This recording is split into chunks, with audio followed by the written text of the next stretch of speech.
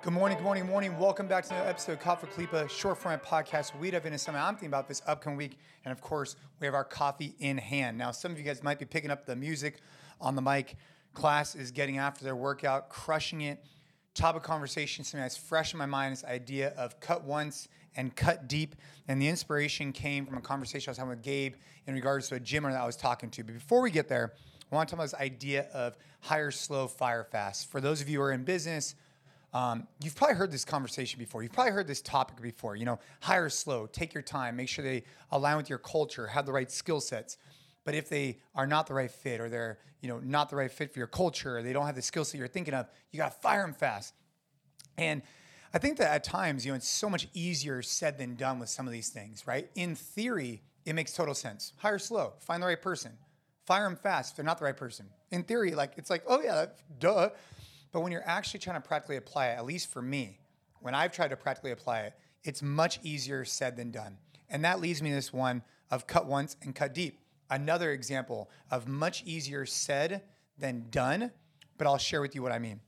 So over the years at NC Fit and other gyms and other businesses, people get put in tough situations where they have to make difficult decisions for the best interests of their business, their members, and the trajectory and sustainability for the next decade plus.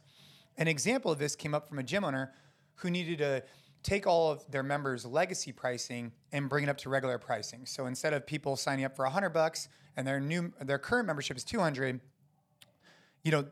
having everybody at the same price for the same service. Now, we went through this a little bit ago at NC Fit, and it was a tough decision. But we knew for the trajectory of our business, to support our members, to continue to provide for our coaches, we had to make this decision. And that was an example of cut once and cut deep. Just do it, rip the Band-Aid off, and move forward. But at times, it's hard to do that. As a business owner, you might have multiple different things you need to get done. Let's just say it's removing a class, removing an employee, you name it. And you kind of belabor it. You kind of do a little bit, then a week later you do a little bit, then a week later you do a little bit. And it just takes mental bandwidth. We are just exhausted because it's difficult conversations, it's difficult decisions.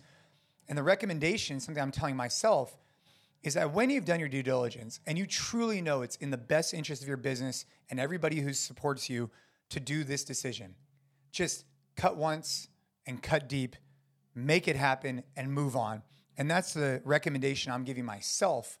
And again, it's easier said than done, because a lot of times we're making these decisions, whether it was us consolidating from 2 programs to 1, or making everybody pay the same, or you name it, reaffiliation with CrossFit. It's easier said to, cut once and cut deep than it is to be done. But that's the inspiration. If you are a gym owner, if you're a business owner, and you're going through some struggles right now and some challenges, make the decision, make sure it's the right decision, do your due diligence, but once it's made, make it, move on. That's the inspiration. That's what I'm fired up about for this week.